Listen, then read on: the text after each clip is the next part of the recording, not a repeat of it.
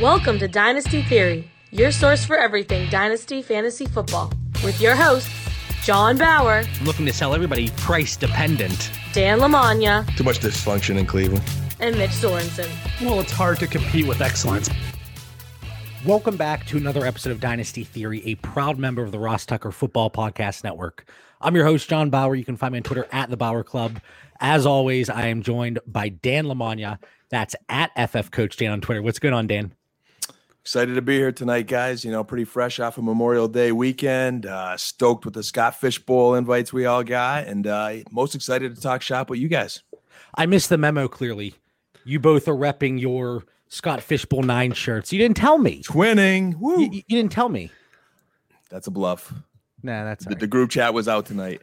I told you I was getting a nap in. I was recovering from the weekend. Johnny went to sleep. I got a few minutes of shut-eye here, and then I'll be awake till like 4 a.m. tonight. But as you can see on the screen, he's hiding his fantastic hair. Mitch Sorensen, that's at DynoMC on Twitter. What's going on, Mitch? What's going on? Yeah, I haven't got a haircut in like 3 weeks, and I don't want to show it yet. So maybe show it off. Show it off. See, it's just. Oh, look at those luscious locks. Always pretty over there, man. Don't like it. When's the big move? About a month away now. Okay. Yep. So getting all the paint done and all that stuff. Went and spent a whole bunch of money on appliances this weekend. So it's getting close. So I'm looking at our screen here, and I'm kind of laughing to myself. As you can tell, I'm doing the standing desk tonight, and you two know I had a Memorial Day injury, and it's not even a good story. I wish it was, but I sprained my knee trying to put out a fire, and that's like the epitome of athleticism. Somebody commented, because I tweeted out a picture of myself with ice on my knee, and somebody commented, there's unathletic, and then there's you. So I was like, okay, that pretty much sums it up right about now. But luckily, I'm not forced to play on the field. We just talk about the fantasy football aspect of it. Make sure you are subscribed to our YouTube channel. If you're watching live right now, you are. But if you're listening on our feed, whether it's iTunes, Stitcher, Spotify, Podbean, make sure you're subscribed. We're giving away a paid 1-year subscription to Dynasty League Football. We had a listener. He wanted to remain anonymous. If it were me, I'd be telling the world, hey, I donated that to these guys to give away. But he wants to remain anonymous, and he's giving away a free paid subscription. So we're giving it away to one of our valued listeners that are subscribed to the YouTube channel. So make sure you're checking that out. And if you enjoy the show or if you hate it, leave a review, leave a comment on the YouTube channel. Mitch, people are saying that you didn't come on the show last week because of the beatdown you were getting in the comment section on Theory Throwdown. Like, there's a lot of Broncos fans on YouTube. Like, there's a ton of them. And the best ones are like, do you even watch Drew Lock? Yeah, I did. And that's the whole issue with it. Yeah, man, it's rough out there. Dan was skating by easy last week, but Mitch, man, you were getting, and I was even getting attacked. I was like, I was the moderator. I didn't even take a side. Yeah, there's Dan 2-0. So we'll see what happens later tonight when we talk about Miles Sanders versus Derrick Henry, but we'll get into that a little bit later tonight. So, we talked about the giveaway for our YouTube subscribers. We talked about the feed. This week, what we want to do, we were going to do a mock draft. We kind of went back and forth on some ideas. And Mitch, it was your idea to go through, have a listener provide an actual startup draft they took part in, and we're going to critique it. We're going to go through. You guys are going to talk each about one player you like in that round, one player you dislike. So we're kind of doing a thumbs up, thumbs down kind of thing. And we had an overwhelming response, and so many people dropped their startups in the thread. What we're going to do, we're going to go through 9 rounds, or as many as we possibly can, because as you guys know, I get carried away. So I might just talk for 90 minutes. We might not even get to any of these rounds, but we're going to see if we can get through 9 rounds here. And we're going to throw them up on the screen so the viewers can see the draft order, what players were selected. And you guys are going to let us know who you like, who you don't, who's getting the thumbs up, who's getting the thumbs down. And we're going to start with the first round here. So Mitch, we'll start with you, and I'll flash this up on the screen. This one comes to us from at Omahawk Dynasty, 12-team Superflex, not tight end premium. So you're looking at this draft order, Mitch. You have Patrick Mahomes, McCaffrey, Jackson, Barkley, Michael Thomas, Zeke, Watson, Dalvin Cook, Alvin Kamara, Mixon, Clyde Edwards-Helaire and Kyler Murray going in the first round of this 12-team Superflex startup. Who do you like? Who's getting a thumbs up for Mitch Sorensen here? So it's going to be Christian McCaffrey. I'm okay with Mahomes too and Jackson and everything, but round one, I want the instant lock. Somebody going to play every week. You don't have to worry about, knock on wood, injuries. You don't even have to worry with him. So give me Christian McCaffrey there. And then my thumbs down is going to be, I want to go with Joe Mixon, but then I saw Clyde Edwards-Helaire was there, and how would you take him as running back 7 in the first round of a startup right now? That's his absolute ceiling. Like, you are hoping that he turns into a top 5 running back, and you're already drafting him as 7. You're never going to get that value back out of him. So I don't see any reason to take him that high besides you're a Chiefs fan or you just have a lot of rookie fever at this point. Luckily, so whenever I threw this out to you guys, what I try to do, I have you give your answers outside of our little Dynasty Theory group chat, because I don't want you guys to waver one way or the other because of somebody else's answers. And Dan, for this first round, you actually agree here. You have McCaffrey as your thumbs up, Edwards-Helaire as your thumbs down. So what are your thoughts there? McCaffrey going at 102 and then Edwards-Helaire going at 111 here. Yeah, probably a rare time that, the three of us ever are on the same wavelength completely in a draft of any round of any draft. But I'm right with Mitch here. When I look at a first round pick, I'm looking for safety because I don't want to mess this pick up, but I'm also looking to get, an elite football player. I don't 100% agree with Mahomes number 1, but I get it. It's super flex. You're going to have a young elite quarterback for the rest of his career, which is a long time in Dynasty. So I could get that. But I want to lock down the running back and Christian McCaffrey, the guy or gal who picked at 102 here. They did what they were supposed to do, and they took an elite running back. But then as you slide down in this first round, there's solid picks. I could see the argument for every one of these picks, and then it just falls off when you get to Clyde Edwards-Helaire. And we all love him. We all believe he's going to be an excellent running back in the NFL. He's got a great situation. And I'm assuming whoever took him at 1.11 is probably a Chiefs fan that loves him too, or who knows. But even if they're right and he becomes great, they still could have had him in the second round. So why do you pass up? You could have had him in the third round. They just reached too much here. He hasn't even earned a snap in the NFL yet. RB7 in the first round. That's a no-no. So, Mitch, do you have Christian McCaffrey as your thumbs up strictly because it's Christian McCaffrey, or do you kind of have an issue with him not being the 101 here? Because we've talked about this off the air.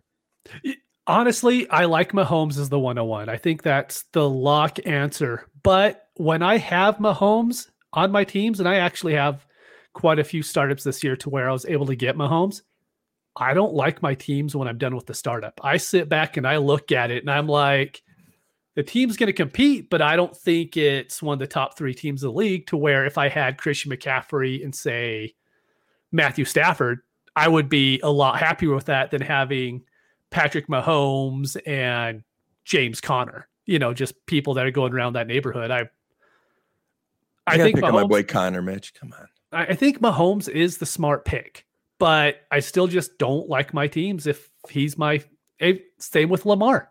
I just don't like how my teams end up when I pick them in the first round. I've talked about this. I think there's so much value in quarterback, and you're going to see it here. We're going to get to the 4th, 5th, 6th, 7th rounds here. And of course, every single super flex draft is completely different. And that's kind of why we knock mocks a little bit.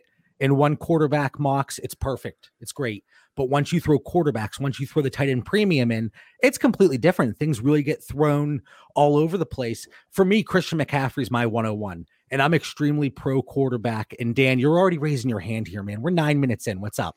I just got one last point on this, and it's agreeing with Mitch now, because we'll be fighting in our theory throwdown at the end of the night. To the point of what your rosters end up with if you don't get that stud running back early. So here you have one of the top 4, 5, 6 picks in this first round. When you take a quarterback, you're playing with fire. Like, you have to be right later on, because your roster construction is at risk as the running back position really does thin out. And there's only so many bell cow elite backs out there. So you better be on your game if you miss out. What do you guys think about Dalvin Cook at 108? I can't put him as more of a thumbs down than Clyde Edwards-Helaire at running back 7. But if there's another one that we're talking about, that's a guy that kind of jumped off the page for me. I would take Kamara over Cook straight up right now. And I just think there's too much risk with Dalvin Cook at this point in time. But Alvin Kamara's have the same issues. I think you're holding your breath a little bit more, and you're a little more inclined to try to get that handcuff of, Madison or Latavius Murray if you take one of those two backs. So I think you're right with a little more risk. You're a little more nervous coming out of the round, John, but they're the right pick. I mean, they're elite talent. You just need them to stay healthy. Your risk is higher than when you have CMC, Barkley, Zeke, who've been a little bit more durable. Mitch, you can look at me right now and say there's not more risk associated with Dalvin Cook than Alvin Kamara. No, I don't believe so at all. Dalvin Cook is the bell cow for the Vikings. Kamara will never be a bell cow for the Saints. He doesn't need to be. Kamara was injured He's last had 81 receptions each of his first 3 years. He You don't has. need to be a bell cow with that production at the receiving game. How many did Dalvin have? He had a good amount, but can he stay healthy for a Can prolonged Kamara stay period? healthy? Kamara was Healthier injured last year healthier than too. Dalvin Cook. That was the first time, though, Kamara really worried us about injuries, and I think his was a little more flukish. I'm a little more worried about Dalvin Cook being made out of glass because it's been multiple years. There's a little more of a history there building up. So I think I'm a little more nervous, Mitch, but it's close. And we can't even bring up the contract either because Kamara's due for a contract just like Dalvin Cook is. So I think I like Dalvin Cook more. I think he has a higher shot at being RB1 than I don't think Kamara has that chance. So that's the reason why I would take Cook over Kamara. But I mean, both are still great guys. This is, splitting hairs a little bit here. There's a little more risk associated with Dalvin Cook. And if you're watching live now, drop in the chat, if we're talking about some of these players and Dan says they're a thumbs down and you're thinking, whoa, Dan, what's going on here? This guy's not a thumbs down, or vice versa with Mitch. Let us know your thoughts. Let us know if you agree. Maybe there's somebody that you think you really hate in one of these rounds that we're not talking about. Mm-hmm. Those are just the guys that jumped out to me. Murray, even Mixon, I don't know if I could take him in the first. And I think a lot of this has to do with me wanting to trade out of the first a lot. And I think that's part of the reason. If I have 101 through 104, I'm not really going to argue with Mahomes, Jackson, and McCaffrey going 101 or 102, but then Barkley, he kind of slips in there 103, 104. Michael Thomas, Zeke, I feel comfortable with him as long as he can avoid off the field issues. Kyler Murray, I'm okay with him at quarterback 4. So I think you guys hit the nail on the head. McCaffrey, he's going to be the thumbs up, whether he's 101 or wherever else. For me, he's the 101. And then Clyde Edwards-Helaire, man, it takes some cojones to take him at 111 overall in a super flex league. So let's move along here to the second round. And when you guys look at this, if you're watching the YouTube video, you're watching live, some of these guys are going to overlap because we went through 9 different drafts from 9 different people here on Twitter. And this one comes from Aaron08511013. I appreciate all those numbers in there. But as you can see, there's a little bit of overlap. And Clyde Edwards-Helaire actually, he's in each of these first 3 rounds. So that shows the wide range that a player like Edwards-Helaire is going. So you look here, I'm knocking my microphone over. I'm all excited over here. So you have Joe Mixon, George Kittle, Chubb, Hopkins, Adams, Tyreek Hill, Josh Jacobs, Miles Sanders, Jonathan Taylor, Julio Jones at 210, Clyde Edwards-Helaire here at 211. So a full round later than Omaha Dynasty's draft, and then Travis Kelce at 212. Now, guys, the only curveball here is it's tight end premium. I don't know what the premium is, but it is tight end premium. So we have 12-team Superflex with the premium. Dan, start us off this time. Who's your thumbs up in the second round? Thumbs up. I hate to say this live with, Mitch and I throwing down tonight, and Justin, I know, is listening to our show tonight. He already commented that he has Kamara over Cook in our last debate. But I have as a thumbs up Miles Sanders. I just think it's prime real estate for him there. And I think that person at 208 celebrated when he saw Josh Jacobs go before him. It's almost like a pick is gifted to you. You need that stud young back with upside, and he's going to run, he's going to catch, he's going to do more things than Jacobs is going to do. So I'm giving away my thumbs down of Josh Jacobs, who, again, I like as a dynasty running back, but I'm very concerned that there's no pass down work at all. And all these running backs that they're bringing in, just looking at value there, Josh Jacobs doesn't get a Derrick Henry workload to justify going ahead of Miles Sanders. So that's my picks there, my man. And it's really interesting when you look through all these different drafts and you can tell, and I had the luxury of going through the actual drafts. Mitch and Dan, you're just seeing the rounds that we're talking about, but you're seeing DeAndre Hopkins go at 204. So in this one, clearly there was one wide receiver taken in that first round, and you're going to see some rounds later where quarterbacks are going extremely late. Tight ends were completely faded. Running backs are off the board early. So the different dynamics from each draft, and I think that's what makes Superflex especially so interesting. Mitch, who is your thumbs up here in the second round? So I had to go back to my sheet, but it's definitely going to be Kittle. Kittle is someone that I'm trying to trade up for in the first round in any tight end premium. And if you're able to get him as the first tight end off the board at 202, you are doing great. I mean, if you just don't even look at the premium itself, if you look at just flat PPR points, he's getting 2 points on average over the tight end 5, and that's Waller and Andrews. That's every game he's giving you 2 points over the tight end. That's, this is going to be the 5th best overall. It's going to be the exact same about the guy I'm going to talk about next round. So definitely Kittle, without a shadow of a doubt. I want him on every team. And my hate is going to be Julio. Thumbs down. Your thumbs down, Mitch. Oh, sorry. My thumbs down is going to be Julio. But when you're taking him there at the 210, like I could tell you from personal experience, you're never getting that value back. He could go out and have the best he could go out and do what Michael Thomas did last year. Have an absolutely huge year. You will never get that value out of him. So you're going to get 2 to 3 good years, which is fine, but then he's going to be worth nothing on your team. And you're going to have to take him at a loss. And when I'm picking in these first 3 rounds, I don't want to have to take a loss in the next couple of years just to try to win, the first year or the second year. It's just not something that I'm looking to do. We've talked about Julio. You're going to get great return these next 2 years. I could see him being the wide receiver 1 here in 2020 and a top 5 wide receiver in 2021. But like you said, Mitch, you're never going to get that return. He's a player that's going to die on your team. Now, if you were able to acquire him 5 years ago, you have been able to ride out plenty of success. But if you're taking him at 210, and we're not here to bash anybody's picks, that's not the purpose of this, but looking at values and perceived value and the production that we're expecting, Julio Jones at wide receiver 5. If I posted that poll on Twitter tonight and I said, are you buying or selling Julio Jones at wide receiver 5 in Dynasty? 90% to 10%, maybe Julio Jones' family would vote for him, but I don't know if many other people were voting for him. I was definitely torn there, John. It was Julio or Jacobs.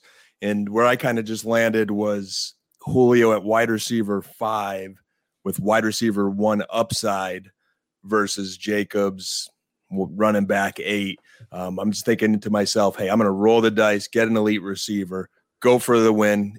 Receivers have more longevity than running back. So, him being an elite athlete, I'm just kind of, again, hoping he lasts a little bit longer. And then, try not to be ageist. But if I got to that point, Mitch is definitely right. That's top value. You're not going to get it back. I am just kind of relying on my trade skills to pull something off somewhere down the line. Dan's going to offer Julio Jones for the 101, 102, and 103 next year to start. And then he's going to throw $10 of fab in. He's going to throw in Marcel Aitman.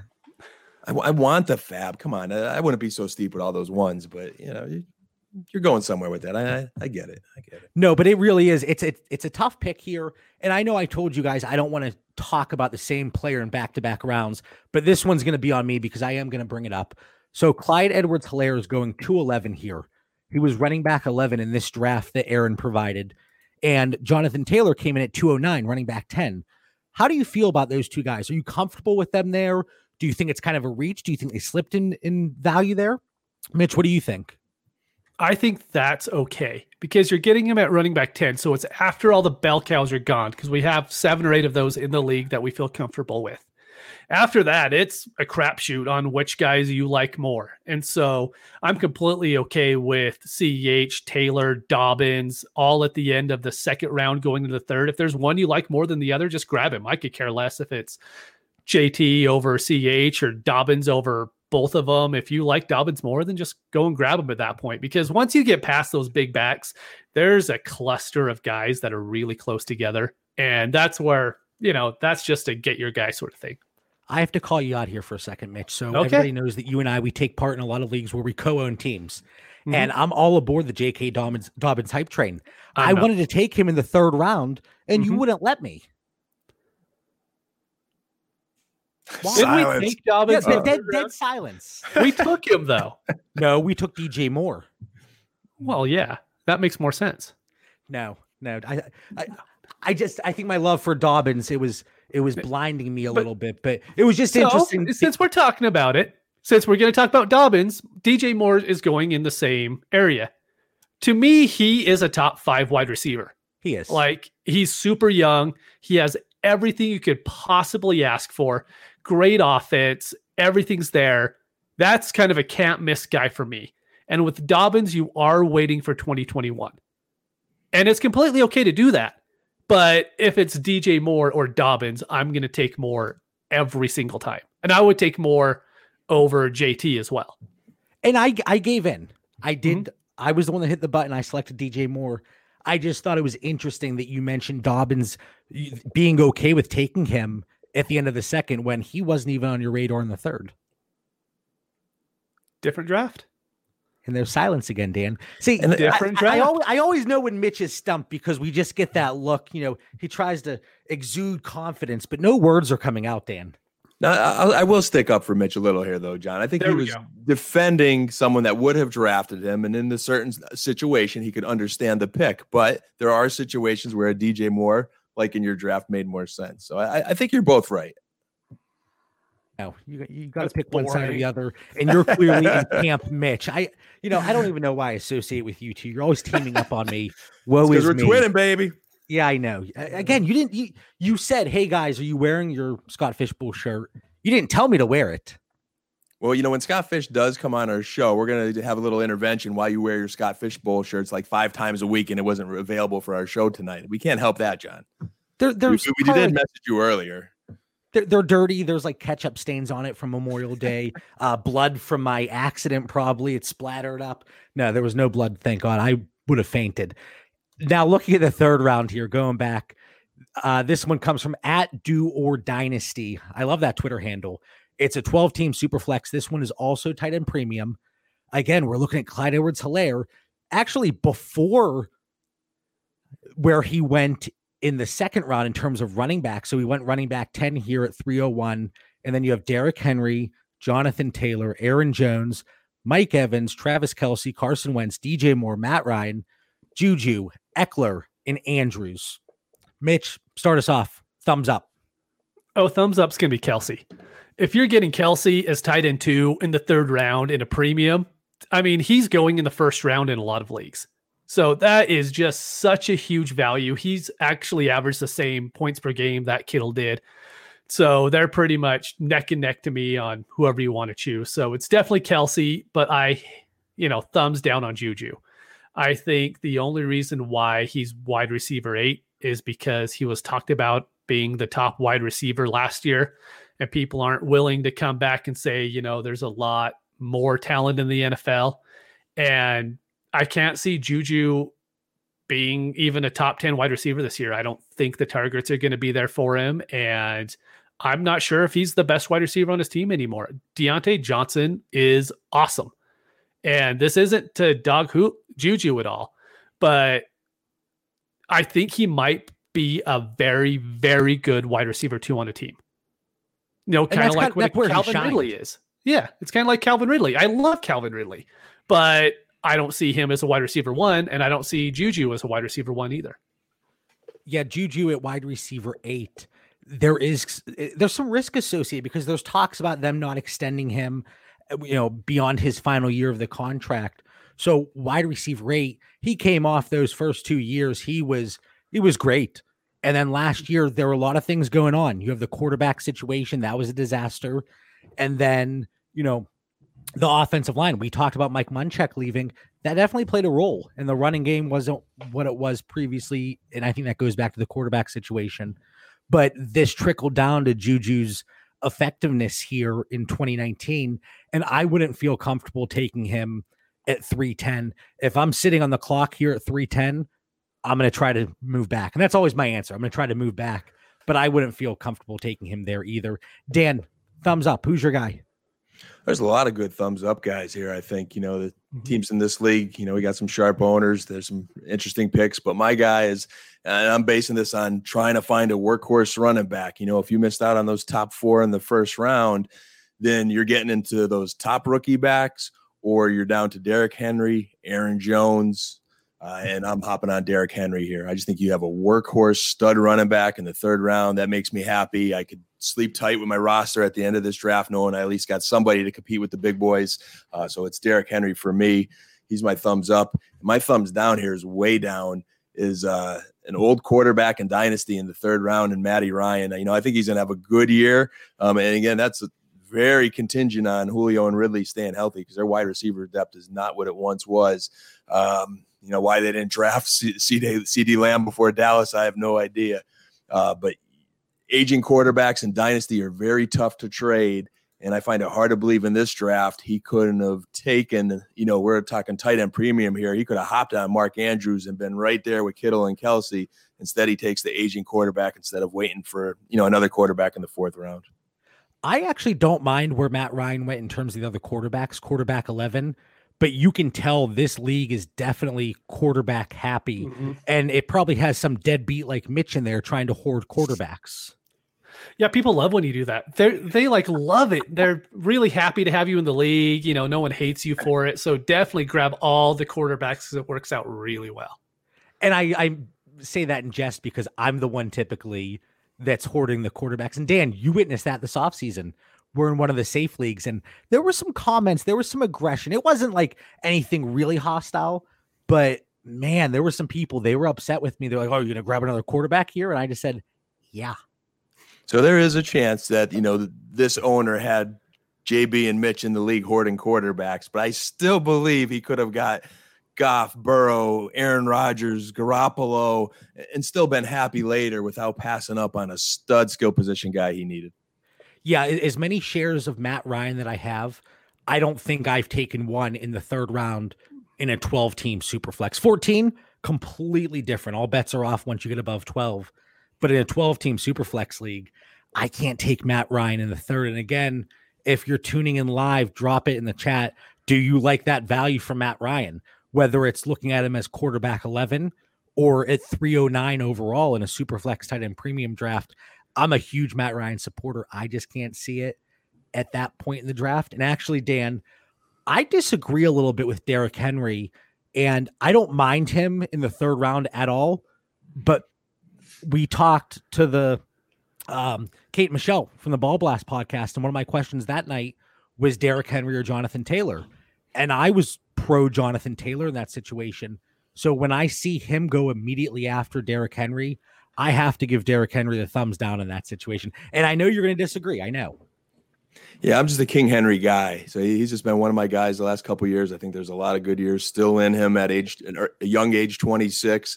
I just think he's a generational guy that, again, I want to win this year. And that's part of my strategy too. When I look at coming out of those first 3 rounds, I want those to be 3 studs. And I don't want to wait on Jonathan Taylor. I get it. I'm not saying that it's a solid pick in the 3rd round. I just give thumbs up for taking King Henry. I think Henry is a great pick at running back 11. And I also agree with Dan with the last one, where Miles Sanders is even a better pick at running back 8. Let's just remember that for the rest of the night. Just throwing that out there. Planting seeds. So anybody, we have the 2 different shows we've been doing on a weekly basis, except for whenever Mitch scurries away and doesn't show up, because Dan, Mitch was shaking in his boots. Again, he saw the comments on YouTube and he said, "Guys, I can't deal with this hate. I just can't do it." But tonight we are going to have Miles Sanders versus Derrick Henry. Dan, can he go 3-0? Because I think, well, Mitch, you were playing behind the 8 ball. I think the last 2 theory throwdowns, I do think you were behind the 8 ball. No, I mean, if everybody likes Lock more, then that's on them. I don't understand it at all. I wonder if anybody ever watches and they go, I always compare player values and the preconceived notions to politics. Nobody's going to watch that and go, "Oh man, you know what? Mitch, you did change my mind." Hey, I'm proud of our listeners. They know I'm like Jordan going for the three-peat here tonight. You know, it was a great battle with Mitch with Locke and Darnold, and our listeners answered. So kudos to everybody out there. This one's already over because Dan's already done it for me. So I'm just going to tell him to, tune in to like the 15 minutes into this pod, and then I just won't talk for the rest of the episode. Mitch, 15 minutes. We're half an hour in, buddy. My bad. Time so flies. like I said, we're going to get through as many rounds here in 90 minutes. And I actually think we're going to be able to make it under that. But looking at the fourth round here, I'm going to pull this up on the screen. So this one comes from @Diesel DC3, 12-team Superflex, not a tight end premium. At 401, you have Carson Wentz, Mark Andrews, Kenyon Drake, Aaron Jones, Julio Jones, who again we talked about earlier, but much later here, AJ Brown, Cooper Kupp, Kenny Golladay, DeAndre Swift, DK Metcalf, Jerry Jeudy at wide receiver 15, and then right behind him, Odell Beckham at wide receiver 16. Dan, thumbs up. Who do you got?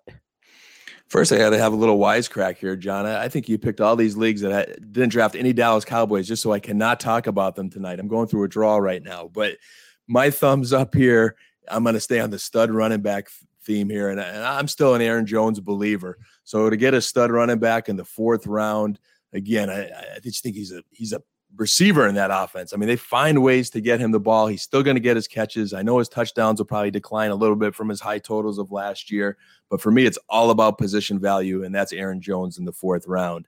And then my thumbs down player is a player I love, so I feel like I'm contradicting myself, but with no tight end premium in this Diesel DC3 league, thumbs down to me goes to Mark Andrews. Love the player, but with no tight end premium, it's just a little bit early for me. There's just a couple elite positional guys, high upside guys that I just wouldn't want to pass on this in this fourth round. So Andrews is a down for me.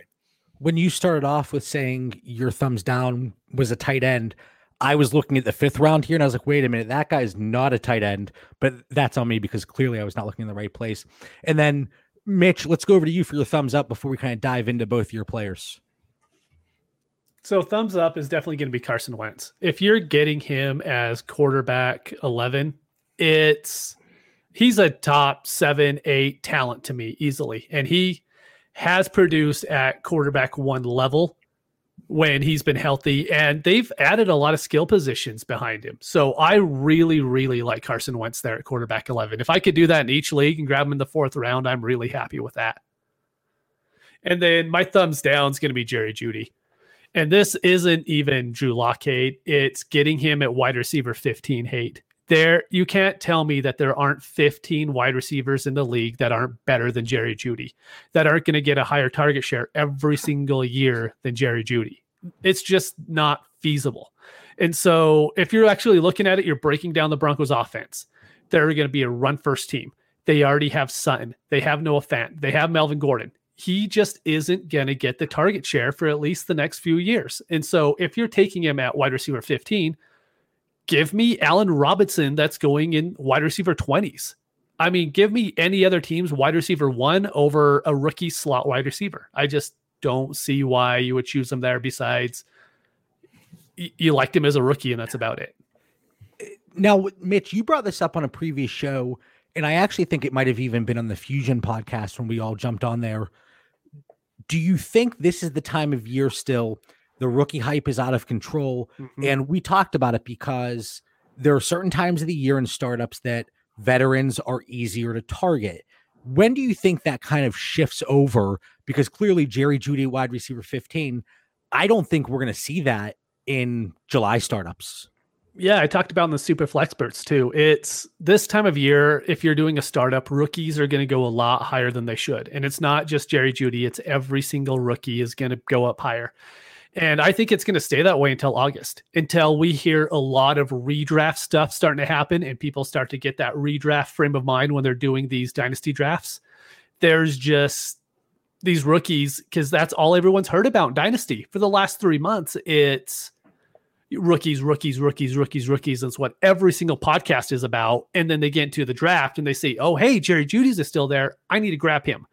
And I think it's just, we need to take a step back and be like, well, how does this actually look going into the future? And for the next 3 years, I don't think Jerry Jeudy is going to have a top 15 wide receiver season. At that point in the draft, you're looking at Jerry Jeudy at wide receiver 15. I would probably go in a different direction, even in positions altogether, if I can't move back. My answer to everything is move back, because I can never make the decision. I'm always like, oh, there's 5 guys I'd like, I'll move back. And Dan, before we get to you, I see you have your hand up. Justin in the chat, he says Odell was in there. I thought I said Odell Beckham at 412. If I didn't, I apologize, but Odell was in there at wide receiver 16. Odell's a great pick there at wide receiver 16. Yeah, and you don't even like Odell. That. I don't, but at wide receiver 16, yep. Yeah, he can give you the wide receiver one season. It's in his range of possibilities. Yeah, that's a great value there. And Dan, you had your hand up over there. I feel like a teacher. Mr. Lamagna, the floor is yours. I want to be courteous, JB. So I don't want to interrupt this great content you guys are providing. But I saw Justin make the Odell Beckham comment, and I just think I'm very curious who this team took in the 5th round. Here they're going to pick again in three picks later.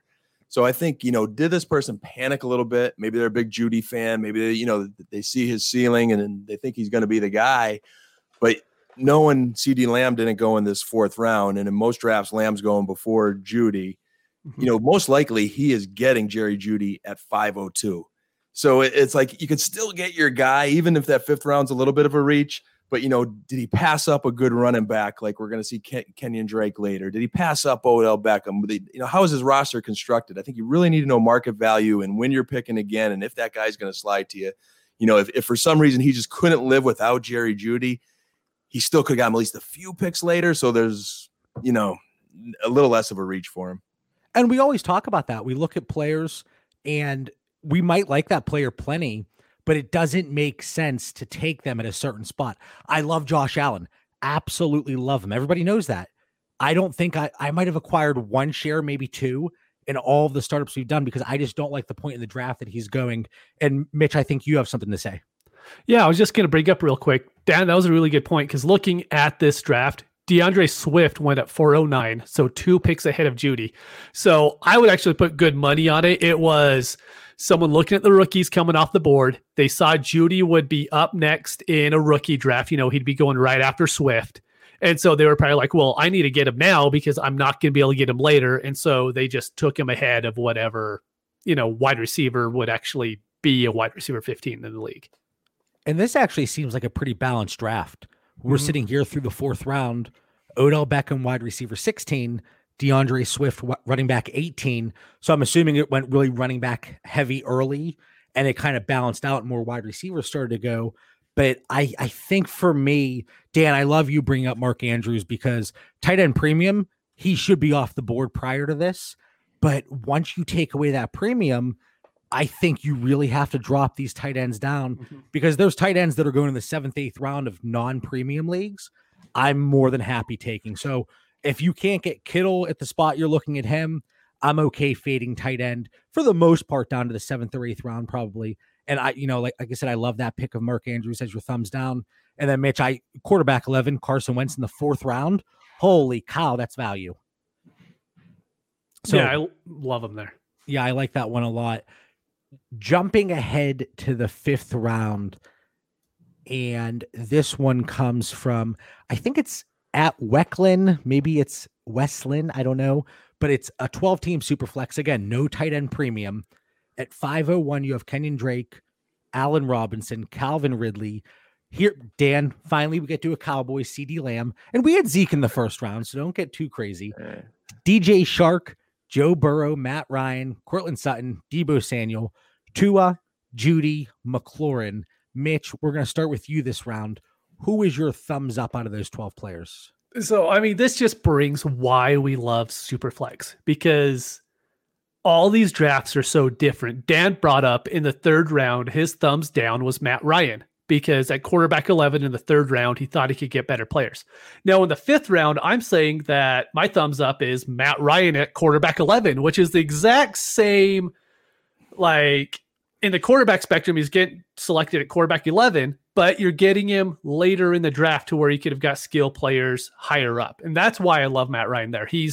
Although he is an older quarterback, I think you still have at least 5 years to where he could give you quarterback 1 upside. And that's what I'm looking for in a round 5 quarterback. I think that's absolutely perfect for him. Then my thumbs down, I actually had a really hard time picking one in this round because I think everyone drafted really well. So by default, I went with Deebo Samuel just because I am such a big George Kittle guy that I think he's always going to be getting 30% of the targets. And I don't know if Deebo will ever be the guy that ends up getting 20-25% of the targets moving forward, especially in a Jimmy Garoppolo run first offense. I was really happy with the way this worked out. Like I said, you two didn't know who the other one picked, but this is one of the few times that you agreed. So Dan, we're going to start with your thumbs down here for round 5. Yeah, I'm right there with Mitch on Deebo Samuel as I evaluated this round. You know, I see some, receivers with really high ceilings that I'm excited about.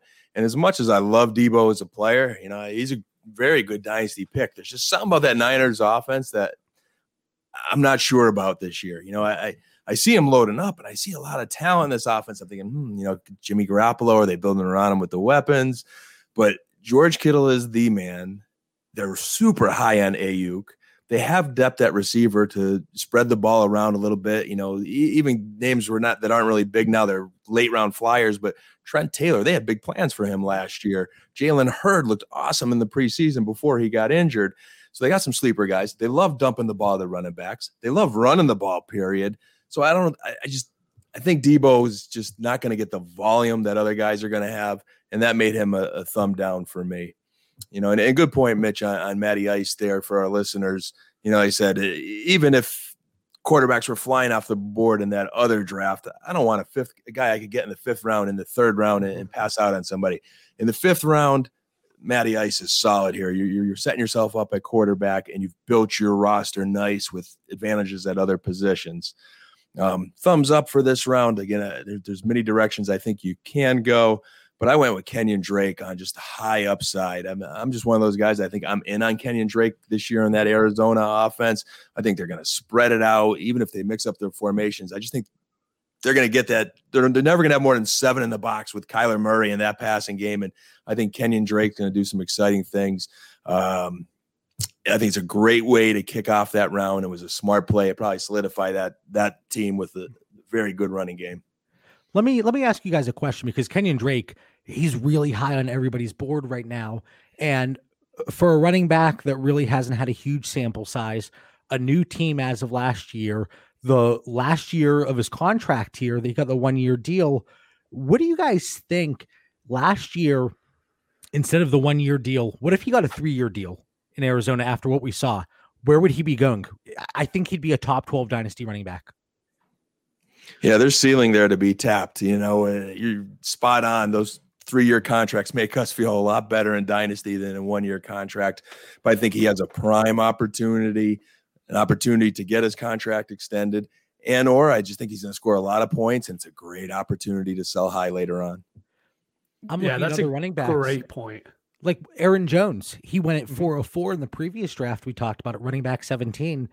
If he gets a 3-year extension, he's going to be a top 12 running back. So many guys, they have this level of production, but I think you're getting the discount because some owners play scared. And I know, Mitch, you always say that I play scared. And to an extent, I do. I like to use the other S word, strategic, as opposed to scared. You're shaking your head there. But at running back 18 in the 5th round, I think he is it's tough to say somebody can be a league winner that early, but I think he has the potential to be a league winner this year. If he came out and he was a top 5 running back in 2020, I wouldn't be shocked. If he was running back 24, I wouldn't be shocked. So he has a really wide range of outcomes. And Dan, I think you have something else here about Kenyon Drake. Yeah, I've never been more intrigued by the running back position, I think, than I am this year. Just as the landscape's changing and there's so many guys that are entering free agent years and are on 1-year contracts. Some of these guys on 1-year contracts, I think they have talent, even if they don't get re-signed. Aaron Jones, James Conner, Marlon Mack, they might pick up next year and be still solid somewhere else. At the same time, I'm nervous, like you're mentioning, JB, and that's why I want those bell cow backs earlier, so I don't even have to worry about it as much. But I think knowing the running back position and following this landscape is going to be a full-time job this year going into next season. You really need to stay ahead of the position. All right. Oh, go ahead. Sorry, Mitch. little soapbox time. So here, this is like the DFS player in me, right? This is the, if you could hit on the 1%, and let's say you have 5 dynasty leagues. Let's say you love Kenyon Drake and you think he is going to get that next contract. And so you go out and you trade your whoever is valued right next to Kenyon Drake, and you trade for Drake in every single league. If Kenyon Drake gets that contract, he's going to be a 3rd round draft pick in July. If he gets signed in June, if he gets signed in July, it'll happen in August. So if you find that guy that you're completely confident in, and I don't care who it is, whatever guy you personally are all about, and you go out and you acquire the shares, there's a chance he ends up being Kerryon Johnson, and like you're not going to ever get it back. There's a chance. There's also a chance to where you're on him first. Like, for instance, you guys know I was huge on Jordan Howard before he even, like, he used to go round 15, round 16, round 17 is where he was going, because everyone said Miami is drafting a running back. And all of a sudden, Miami doesn't draft a running back. Where's Jordan Howard going now? Now he's going in the ninth and 10th round of each draft.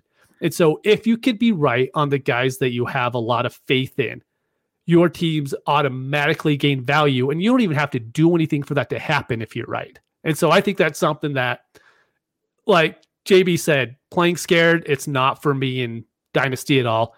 Get the guys you like, get a lot of them, and if it works out, so be it. I love that, Mitch. Mitch, you're excited over there because your camera is bouncing up and down. I'm getting seasick over here. Oh, look out. There's a malfunction there. But yeah, Mitch, you talk about the guys that, and we got to work through the malfunctions here, but we talk about the guys that if you're right on, you can really reap the benefits. Last year for me, it was Chris Carson and Mark Ingram.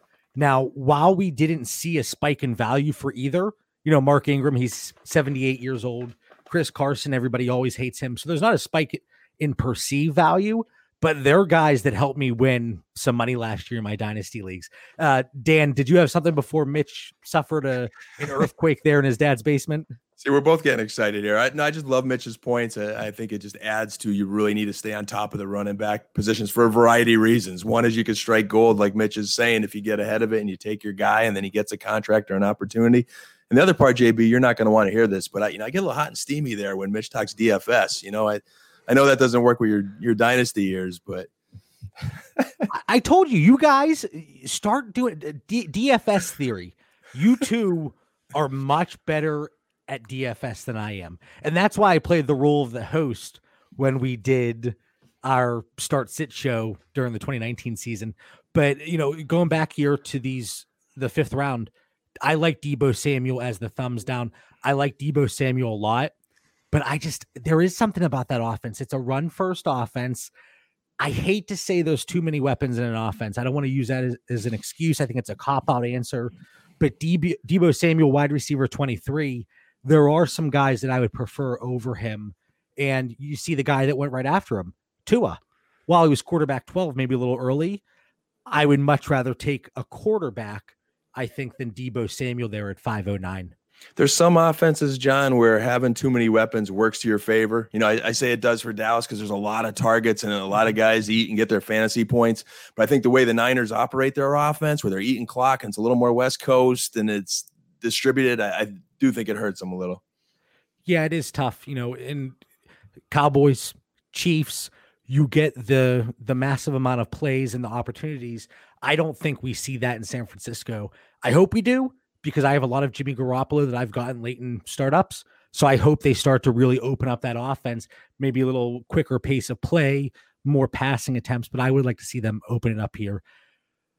Going ahead to the 6th round, and we're plugging along here. This one comes from at FF Larry Monkey. We're switching over to tight end premium. It's a 12-team super flex with a tight end premium. And again, we're seeing CeeDee Lamb pop up. CeeDee Lamb comes in at 601. Melvin Gordon, David Montgomery, Calvin Ridley, Evan Engram at tight end 5. He's at 605. Chris Carson, we just talked about him. Allen Robinson, Jimmy Garoppolo, Diggs, Ruggs, Stafford, and then coming in at running back 25, Mr. Le'Veon Bell at 612. Dan, who's your thumbs up out of this group of 12? This pains me. I am starting to see these Cowboys pop up, and I'm just not picking them. And I think with a CeeDee Lamb, I just think you're getting him where you should have him.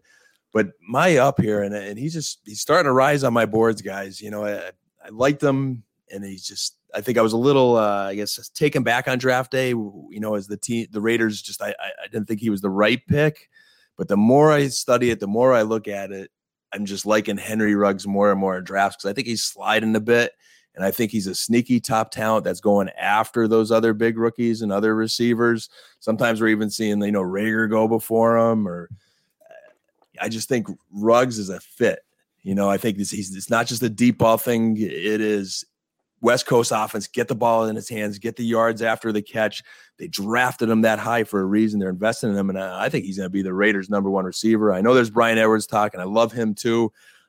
I'm starting to get excited about the Raiders' future and thinking, hey, they did some good things at wide receiver and for that offense there. So Ruggs is my thumbs up. I just think it's great at the end of the 6th round and a lot of high upside. And before we get to your thumbs down, this is the only one where you two disagreed. So Mitch, you have Henry Ruggs as your thumbs down. I do. And it's really because he's wide receiver 23. And so you're saying that you think that for his future, he's going to be a wide receiver 2 every year. And I think, I hate to say it because I think it's the cop-out answer. Oh, he's a really good best ball play, because he's going to have those huge spike weeks. And I absolutely hate saying it, but I think it fits Ruggs really well. What percentage of targets are you going to give him? Are you going to give him 23% that offense to where I'll just skip ahead real quick to my thumbs up. We'll get back to Dan, but you could look at Calvin Ridley, who is going, just right ahead of him at wide receiver 20, but you could give him 20% of the targets and you could give him a wide receiver 1 season. And you could see that easily in his range of outcomes. And I don't know if there's ever going to be a season to where Henry Ruggs is anything more than a back end wide receiver 2. Here, Mitch, before we get to Dan's maybe rebuttal, we'll kind of kick off the battle early tonight and his thumbs down. I cannot think of his last name, but it's Peter something on Twitter. And he does all the funny videos. Yep. That's what I was thinking of when I was saying it. And he's been doing the TikToks, which I think are absolutely hilarious. Mm-hmm. But the one he's like, don't say it, don't say it, don't say it. And it's like the caption was boom bust receiver. And then at the end he goes, they'd be really good in best ball. And exactly. Exactly. Yeah. Like you said, it's kind of the cop-out cliche answer. But I think to an extent it's true. But I can't think of his last name, but the videos are fantastic. And I honestly believe, talking about DFS again, that Ruggs is going to win people $1 million this year. There is going to be $1 million lineup this year on DFS. Dan's going to win it, and he's going to have Henry Ruggs in his lineup. Well, let me ask you a question. Is it a prerequisite that you have to be on The Bachelor to win that $1 million? I don't know if they have an asterisk. It helps. I mean, having 300 lineups instead of the 150 definitely helps. I mean, if anything, polygamy might be the way to go, because then you could get 750 lineups and then you could have every base covered and then you'll win it every week. So, yeah. You guys need to make that pitch to your wives and see how that goes. Hey, I'll see how it goes. Hun, listen, we could be millionaires, but we need to expand our horizons a little bit. Hey, hopefully DraftKings, clean that up. They had to give the money back. They couldn't keep it. So I think justice was served there. I'm with Mitch. Ruggs is going to be on my lineup when I hit that milli maker this year. I'm determined. But I just think Ruggs could also be a league winner at some point. I see Tyreek Hill potential there. And I know a little bit it is DFS boom or bust, but we know where Hill's going in drafts. Mm-hmm. And I think even if Ruggs is, let's just call him a bust, I think a bust lands him at Stephon Diggs, Calvin Ridley territory that's in this 6th round. So I just want that higher ceiling, and that's why I gave the thumbs up at the end of the 6th there. So are you taking Ruggs ahead of Tyler Boyd? You put me on the spot there. I don't have enough time to think about that. I'm a little higher on Boyd than I am these guys in this round. I would take him ahead of Ridley and Diggs. A-Rob's a little bit tougher. Boyd's a little bit tougher for me. But they're right there. No, This is, and Dan, I gave you a compliment in our group chat earlier today. I said, I said, Mitch better bring it because I really like the list that Dan provided. And typically you provide your answers to my prompts. And in the chat, I'm like, what the heck is he talking about? How's this guy a buy low or a sell high or whatever the situation is? But this is the one out of this group that I can't agree with. I can't get on board. He's always going a little bit earlier than I'm willing to invest. And maybe like Mitch talked about, maybe when we get closer to the season, these players like Ruggs, CeeDee Lamb, Jerry Jeudy, they get into that range that I'm just a little more comfortable. But right now, I can't pull the trigger in the 5th or 6th round on these types of wide receivers. And when I say these types, I mean rookie wide receivers. My last point on Ruggs, JB, would be when I watched his film going into the draft, I just had flashes of Tyreek Hill in my mind. Like I really enjoyed his film. And then recently listening to Greg Cosell, who's a big, huge film guy, he's really been high on what he's seen in Ruggs. So just being a film guy it's a little bit more of a gut thing here of his ceiling.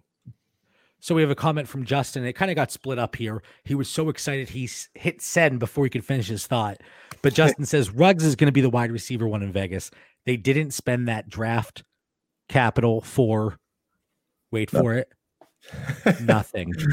So, I mean, I get it. I do think he's going to be the wide receiver one there. But are you going to give him 6 targets a game or the Tyreek Hill 10 targets up to 17 targets a game that Tyreek Hill's got before?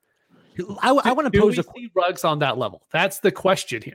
Or do we see Deshaun Jackson to where he gets 5 or 6 really good ones each year? I'm trying to interrupt Mitch. I'm trying to interrupt Mitch, but Mitch is standing. Not letting it happen. Nope, not letting it happen this time. My thought was, we're talking about draft capital, and you're saying, Justin, I get the point. I definitely get it. That Ruggs he's going to be the wide receiver one because of where he went in the draft. Then we really have to start upping Brandon Ayuk's draft capital. I think he was taken in the first round, and we talk about these market inefficiencies. You know, Ayuk taken in the first, Van Jefferson taken in the second, and Lynn Bowden taken pretty middle of the third, and that's plenty for where these guys are going that could really have an impact. There are market inefficiencies, and I do think Ruggs to an extent. You look at where he's going in drafts. CeeDee Lamb, he's edging him out everywhere. Jerry Jeudy, we saw him go as high as wide receiver 15. You're never going to see a Henry Ruggs go wide receiver 15. And if you do, I'd be very shocked. But I think if we're going to point to that as to why he's the wide receiver one in Vegas, we have to look at players like Brandon Ayuk that, while they were taken in the first, they also have to be a wide receiver one. Not if you don't see the talent in Ayuk. Not everybody sees what we see in Ruggs. So I think there's some debate there, JB, too. Who's your guys? Who do you believe in? Who's going to be a bust? Some of these receivers in the first round got a bust. Who's it going to be? I think there's a better chance of Ayuk busting than Ruggs. And then that also goes back to that San Francisco system that is more of a concern than I think Ruggs has a better opportunity with Vegas. But there's so much dysfunction in Vegas. And the 49ers are such a stable franchise. There's a point there. There is a point there. But the gap between Ruggs and Ayuk is much bigger for me. No, I just have to give that jab there. I have to tease you about the dysfunction. And you've calmed down a little bit on it. I have to admit, I think it's me bringing it up more than anybody at this point, just to kind of tease you. Mitch, before we move on to the 7th round, do you have any other thoughts here on the guys we talked about here in the 6th? I think we covered most of it. I think we forgot our thumbs down. I just say Evan. Ingram. Your thumbs down. Yeah, we forgot Dan's thumbs down. Ingram's made of glass to me. I'm scarred. I'm not confident in him. I'm just not taking my. I'm gonna wait a few rounds. Hopefully get Hawkinson or Hunter Henry or Waller or Fant and take a different stud here. I don't want the injury guy on my roster. This draft is really interesting to me because Evan Ingram, tight end 5, and I think pretty much that's on par with where he typically goes. But we're in the 6th round, and this is tight end premium. Is it 2 PPR? Is it start 2 tight ends? Is it 1.5, 1.25? So I would like to see the scoring setting, and unfortunately I didn't get that. Yeah, that makes such a huge difference with the tight end premium. We talk about it over again, but we might as well now. With tight end premium, the reason why you're doing it is so you could sometime play a tight end in the flex position over a different player. If your tight end premium isn't enough for that to happen, then it's not really a premium because you're just going to start your one tight end each week that you're doing in non-premium leagues anyways. So the premium has to be enough to where you're going to want to start Ian Thomas over Jamison Crowder some week. You're just going to want to do something like that. If your premium doesn't allow that to happen, then there's no point in having it in the first place besides saying it's a tight end premium league. When we look at the safe leagues that we do, I have leagues, and Dan, I think you're in a league with me where I did this, and Mitch, I know you are, where I might have a Kittle, Kelsey, Waller, Hooper, Engram, and I'm just loading up because I know that I can start those guys at my flex positions, and not only can I start them, I take them out of the available talent pool that you can take them. So now, Mitch, you mentioned Ian Thomas. You're forced to start an Ian Thomas, even though I love him. From a point per game perspective, he's not an Evan Engram, and he's not going to be an Evan Engram. But can Engram stay healthy? I know that's your issue with him, Dan. Yeah, there's some guys I'd rather take, and that's what it comes down to for me. I like the hoarding tight end strategy to a degree. If you could get a little bit of an edge there, that has a lot of value. So depending on the scoring format, like you mentioned, I mean, there's a place for Engram here. He's just not my guy, and I'm not confident in his injury history. All right, so we're moving along nicely. We're an hour in, and I see there's still a few people watching us live. I don't know how people deal with us for more than like 10 minutes at a time. I know my wife, after like a 10-minute conversation, she's like, hey, I got to go do something. And, I know that's just the cue for her to get away. It's a fantasy football family watching here tonight, JB. That's why we're here for each other. The ladies don't have the football attention span. We're working on that. I laugh because my wife, she was in a fantasy football league before she met me. And she said, with how many leagues I'm in, the way I act on Sundays and outside of Sundays now at this point with the show, writing, all this other stuff, she said, I took the joy out of it. And that was never my intent. But I think that shows kind of how crazy we are. And especially me, I'll be the first to admit I'm absolutely insane when it comes to this stuff. I think people know that. And, it drove her away from even liking fantasy football. So going to the 7th round here, and this comes from @Gridiron Devotee, and it's a 12-team Superflex tight end premium. Again, this is the 7th round. We have James Conner at running back 27, Keyshawn Vaughn, Adam Thielen at wide receiver 30, Tyler Boyd, Matt Ryan. Again, we look at Matt Ryan. He's gone between the 3rd and 7th round now. Aaron Rodgers, Darren Waller, Hunter Henry, TJ Hawkinson, David Johnson, Jared Goff, and Devontae Parker at 7, 12. And Mitch, I think it's on you to get us started. So who is your thumbs up out of this group? So thumbs up is Tyler Boyd at wide receiver 31. I mean, we know that Joe Burrow loved throwing to Jefferson out of the slot. Tyler Boyd's going to be in the slot for him. I think that is going to be an easy plug and play back end wide receiver 2 all season long. You can play him in every single matchup. You don't have to worry about it. And so I think Boyd is an easy smash there at wide receiver 31. And actually, my thumbs down is Hawkinson. Does that hurt you to say? Not really.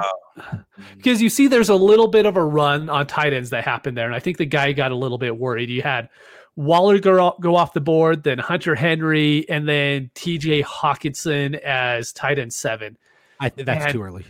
It's just too early. And I mean, you're hoping that he could be tight end 7 at some point in this future, to where I know people are bashing him right now, and we could probably get into it if we wanted to, but I'd much rather have Austin Hooper. I would rather have a few more guys than have TJ Hawkinson right now. Noah Fant. I would probably rather have Noah Fant right now than TJ Hawkinson. It's too high for him. He has the skill set to be tight end 7, but if you even just look at the Lions offense, Matthew Stafford has never really targeted tight ends after Brandon Pettigrew, left him after his 3rd season in the league. It's just not something that he's ever done. And until we see that happen, I don't see why you would want to spend that draft capital on him when you could grab anyone after him. I mean, Jared Goff at quarterback 16, that tells me there's a lot of quarterbacks still on the board that you could have taken over Hawkinson at that point. Yeah, I actually agree with you on Hawkinson. And, you talked about Brandon Pettigrew before we get to Dan's red flag. And don't worry, I'm gonna let you toss it. But you look at a tight end like Eric Ebron. I know a lot of people, they don't like him.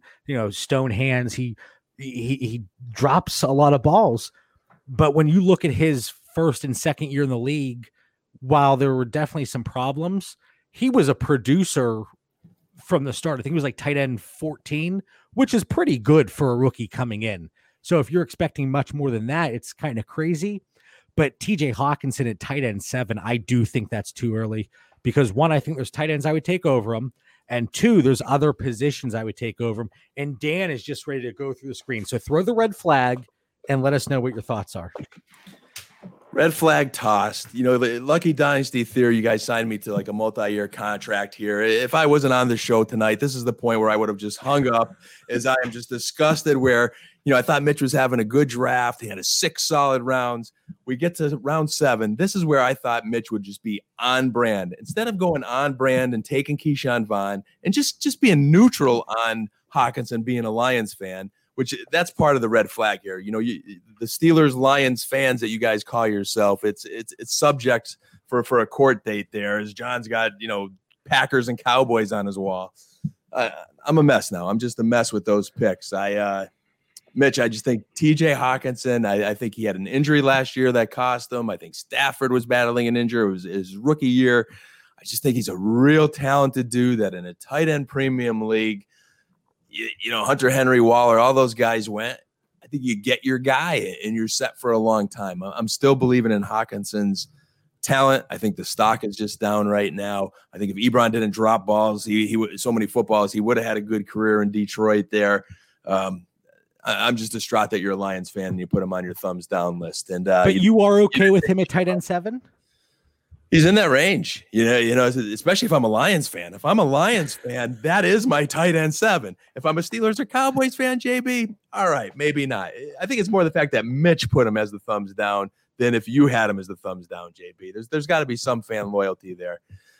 So I'm a little struggling with that. But for me, James Conner to me is trending back up. I'm just believing in James Conner. I think in the 7th round, you're solidifying another competitive running back that, I am a little bit worried about health, but I think he's going to stay healthy this year. He's a workout warrior. And instead of sliding any more on running back and having a gamble on Ronald Jones later, give me James Conner right now. I'm Conner strong. And then my guy down is thumbs down is Devontae Parker. I'm thinking a little bit of one-year wonder syndrome for how high he's shooting up draft boards right now.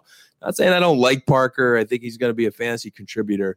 But there's either some young talent on the board right now or some just guys that I feel a lot more comfortable with than one-year wonder Devontae Parker.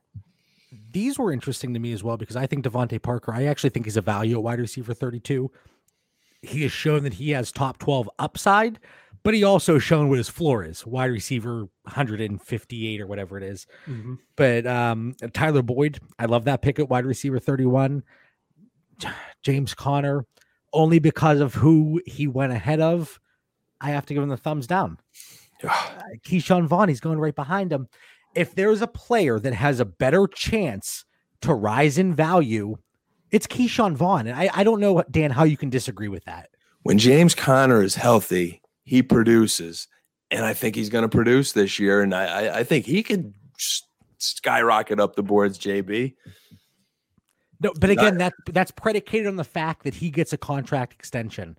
If he's walking and he's going to be a real running back by committee, Pittsburgh's one of the only spots where he has the opportunity to be a bell cow. And now you have Anthony McFarland. I know he's taking the 4th round. I know people, I made the joke about Booger and Snot. I was going to start calling him Snot McFarland instead of Booger. Just one of my terrible jokes.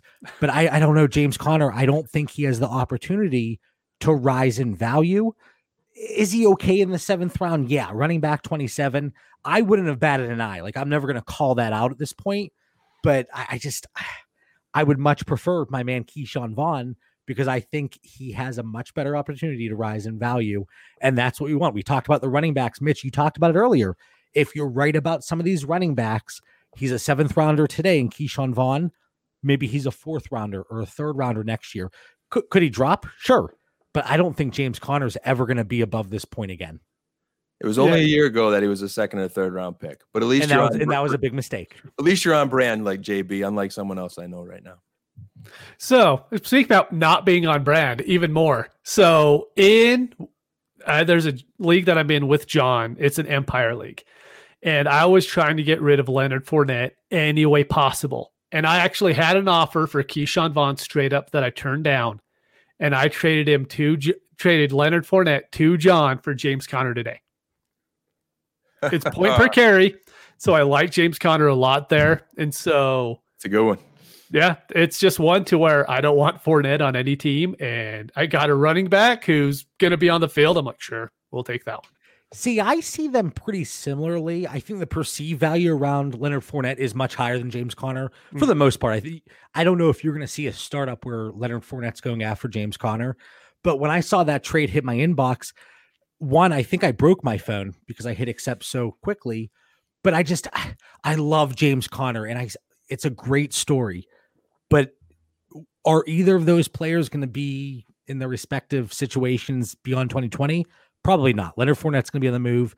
James Conner, I hope the Steelers extend him. I hope he stays healthy. I hope I'm wrong. I hope he plays 16 games.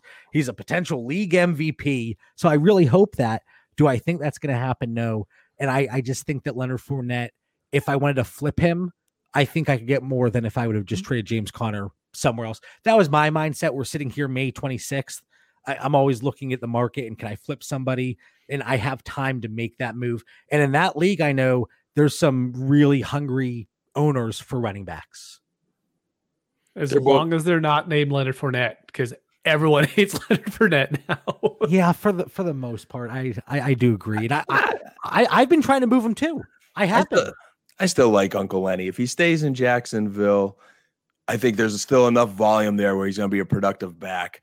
He's still young. He's in great shape. If they trade him, I think he lands somewhere good. If he doesn't get a contract, I think he lands somewhere eventually. He's a hothead. I mean, I haven't played basketball with him before, guys. He is still a little bit intimidating and scary. So I've got some personal experience to share there. But I like to trade for both these. They're the running backs I'm talking about that you really just got to watch where they land. But I think they're both talented enough to pick up somewhere else, even if their teams don't resign them versus some backs that'll work themselves out of the league or not be as exciting. I like them both. It's a win-win trade, guys. Good job.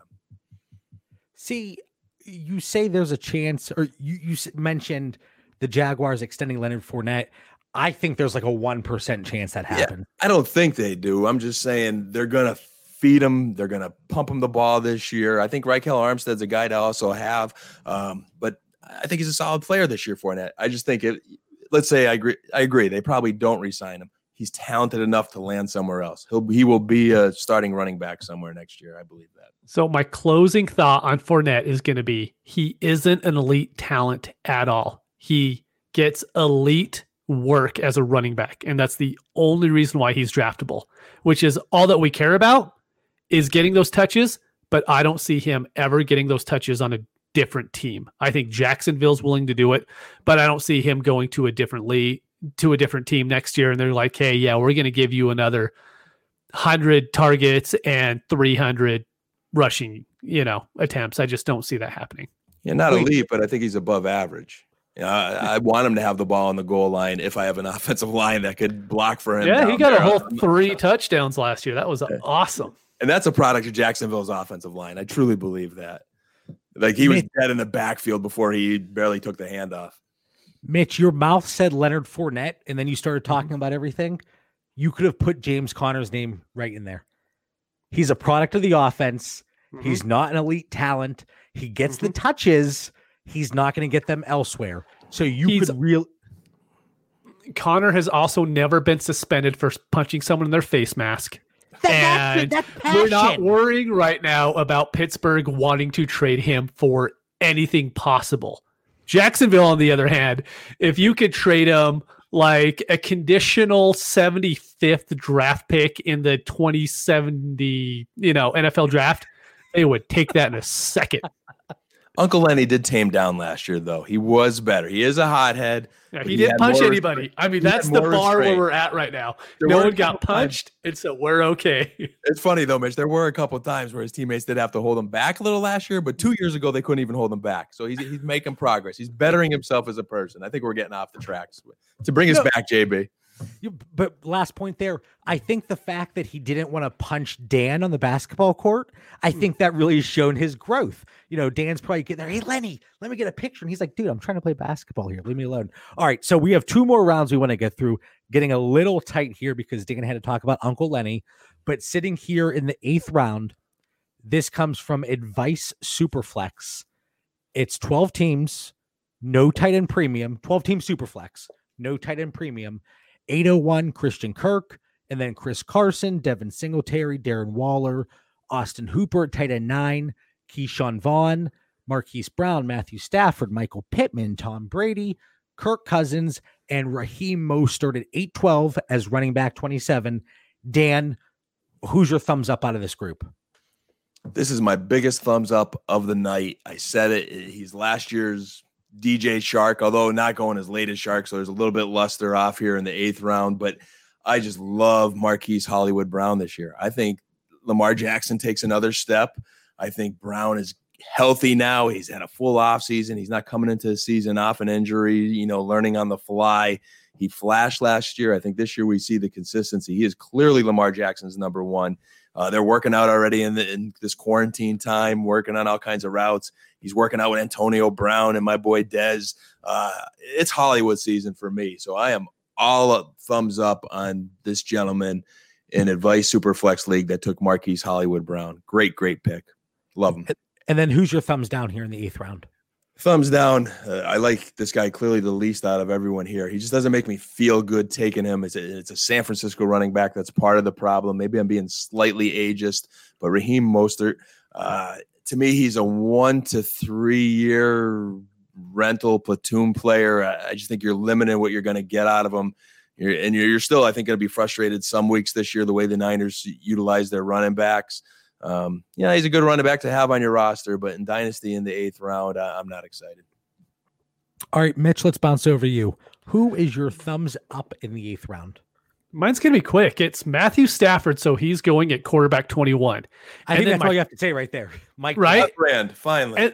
And then you look at my thumbs down right after him.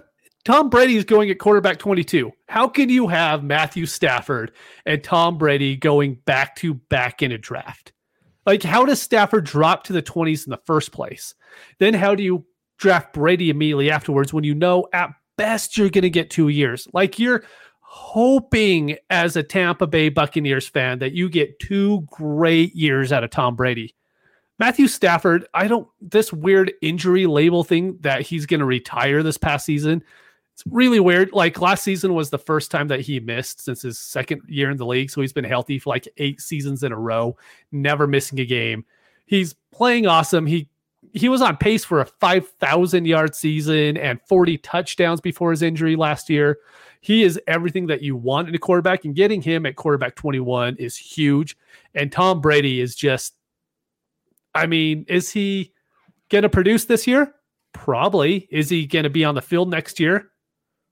Maybe. Who knows? And so that doesn't, make any sense to me at all. I completely agree with all 4 picks here. I'm not a huge Marquise Brown guy, but at wide receiver 36, the upside's there. Matthew Stafford at quarterback 21, sign me up. Tom Brady, I actually have a few shares, and if I'm win now, I'm okay with him, but not at quarterback 22 in a startup, especially when Kirk Cousins is going right after him. I'm not going to take Brady above Cousins. And then Raheem Mostert, the 27-year-old breakout player, he'll be fine, I think, for 2020. What happens beyond that, I don't know. Now, racing ahead here to the 9th and final round, and this comes from @Dynasty_GOAT on Twitter, 12-team Superflex, not tight end premium. And Mitch, we're going to start with you for your last thumbs up of the night. At 901, Dwayne Haskins, Ronald Jones, Will Fuller, Mike Gesicki, Darius Slayton, Derek Carr, Deontay Johnson. I had to look because it just said D Johnson. Deontay Johnson, wide receiver 39, Curtis Samuel, Matt Breida, Brandon Cooks, Marlon Mack at running back 30, and then Mike Williams bringing up the rear at wide receiver 42. Mitch, who is your thumbs up? So my thumbs up, and this is actually something I've liked more and more as the offseason progressed, but at wide receiver 41, Brandon Cooks, who could be Deshaun Watson's number one guy going into next season if he could stay healthy. I mean, that is the perfect spot to take someone like Brandon Cooks. And my hate's going to be Matt Breida at your thumbs running down. You can't do the love hate. Thumbs down. I don't know why. It doesn't make any sense. But okay, thumbs down. Matt Breida, running back 29. I don't think he will ever be able to achieve that unless Jordan Howard gets injured. I don't think he'll get the play time. As we've seen previously, Matt Breida has a very hard time staying healthy, and I hate holding that against guys, but there's some guys that just continually have the same issues over and over each season. And so he's just someone that I'm not willing to take in the 9th round of a startup. And so it's definitely going to be thumbs up for Cooks, thumbs down for Matt Breida. Dan, we're going to bounce it over to you because you have the same guy here for your thumbs down. Yeah, I don't know what all the Matt Breida Twitter love I've been seeing recently is all about, because he is made of glass. I've watched a lot of Matt Breida, having been intrigued by him in the past with his speed. Other than an occasional, big run, why do you want the RB2 in Miami? Jordan Howard is the number one running back in Miami. I promise you that. And, not only did he have trouble being made out of glass, he was healthy last year in San Francisco at times and not playing. He started fumbling the ball, so that became another issue there in San Francisco. So I don't see what the love is for Breida. He's definitely a thumbs down. And thumbs up here, to me, it's just a value pick, similar to Mitch's analysis on Stafford the round before. I like Derek Carr. I think there's sneaky value here in the 9th round for the Oakland Raiders to have a very good offensive season and him to have a very good season. He had a good season last year. All right. I know Gruden was a little enticed by the Tom Brady love out there and the intrigue of maybe getting the GOAT. But at the end of the day, the Raiders decided not to go after Brady, and they're sticking with Carr. I do think you handcuff it with Mariota just to be safe. But I like Derek Carr. He's their guy, at least for this year, and I don't see them changing anytime soon because I think they're going to have a good year. If you faded quarterback in the startup, I love Derek Carr in the 9th round. I'm not actively trading for him in existing leagues, but if you faded quarterback, Derek Carr in the 9th, that's plenty of value there for him. Matt Breida, I don't have many shares, so I'm on board there. And then the other, Brandon Cooks for Mitch, wide receiver 41, no risk, all reward. That's fine. I don't think there's anything crazy there. Before we sign off, we're cutting it close, right under 90 minutes. Mitch, do you have any final thoughts, whether it's about any of the players we talked about, any of the rounds we discussed? Anything on your mind? Do you want to talk about The Bachelor? I don't care. No, sadly, they're not recording it right now, so we can't even watch that in the fall. But, this just going over all these drafts shows why we love Superflex. We see Matthew Stafford going in the 8th round. We see him going in the 5th round. Matt Ryan's going in the 3rd round, and some going in the 5th round of others. And this is why we love this format. It's every single draft is different. Any little change you could add to it can completely flip it around. And that's, it's why we love Superflex drafts. And I'm going to try an auction draft here shortly. And we're going to see how it goes because I've never done one before, but I want to try it and just see how much fun it is. So I was messaging our guy from the Fantasy Timelines, Superflex experts, Bill at Super Duper Flex. And I think the three of us, and Dan, if you want to as well, like a low money best ball auction that we don't have to maintain during the season, just to do an auction, because I've done 2 and I am terrible at auctions. It's definitely a fun time. I wet my whistle last year with an auction draft and enjoyed. So, if any 2 guys could convince me into some other kind of league, it's you 2. So I'm listening. All right. So besides the auction draft, Dan, do you have any final thoughts for our listeners here? Wrapping up this is one of our longer shows, but I started off the show, I said 90 minutes, and we're still coming in within that range. Hey, before you know it, camp will be here. We got to think positive thoughts. And, with Scott Fishbowl coming and everybody's, drafts coming up, I think our listeners got a lot of value tonight. And I know every time, even though I talk to you guys as much or more than my wife sometimes, I always leave the show gaining value. So when you look at the different market values by round, I think there's a lot of takeaways to help our listeners tonight. And my final thought, I want to thank God and the fantasy football gods for having me stand tonight, because I don't know if you two could tell, but I've been fidgeting left and right. I need a break before our Theory Throwdown to use the restroom because I've been drinking these. TMI. You know me, I'm an open book, but I've been drinking these Vizzies. And of course you have. But It's a pretty I drink, never Jack. heard of them before. And, maybe I'll call them, get them to sponsor the show for this free ad. But I was at the liquor store or the beer distributor and I went for White Claws. Surprise, surprise. Well, they were out. And there was another customer. They said, oh, go get the Vizzies. They're fantastic. They're better than the White Claws. And I have to say, they are pretty darn good. But I've had a few of them, so I'm getting fidgety. And I'm like watching myself here on the screen. But I am going to make it, so don't you too worry. Hopefully the listeners don't worry too much. And thank you to all of our listeners tuning in. Make sure you follow the show on Twitter and Instagram at Dynasty Theory FF, and subscribe to the show on YouTube. That's Dynasty Theory.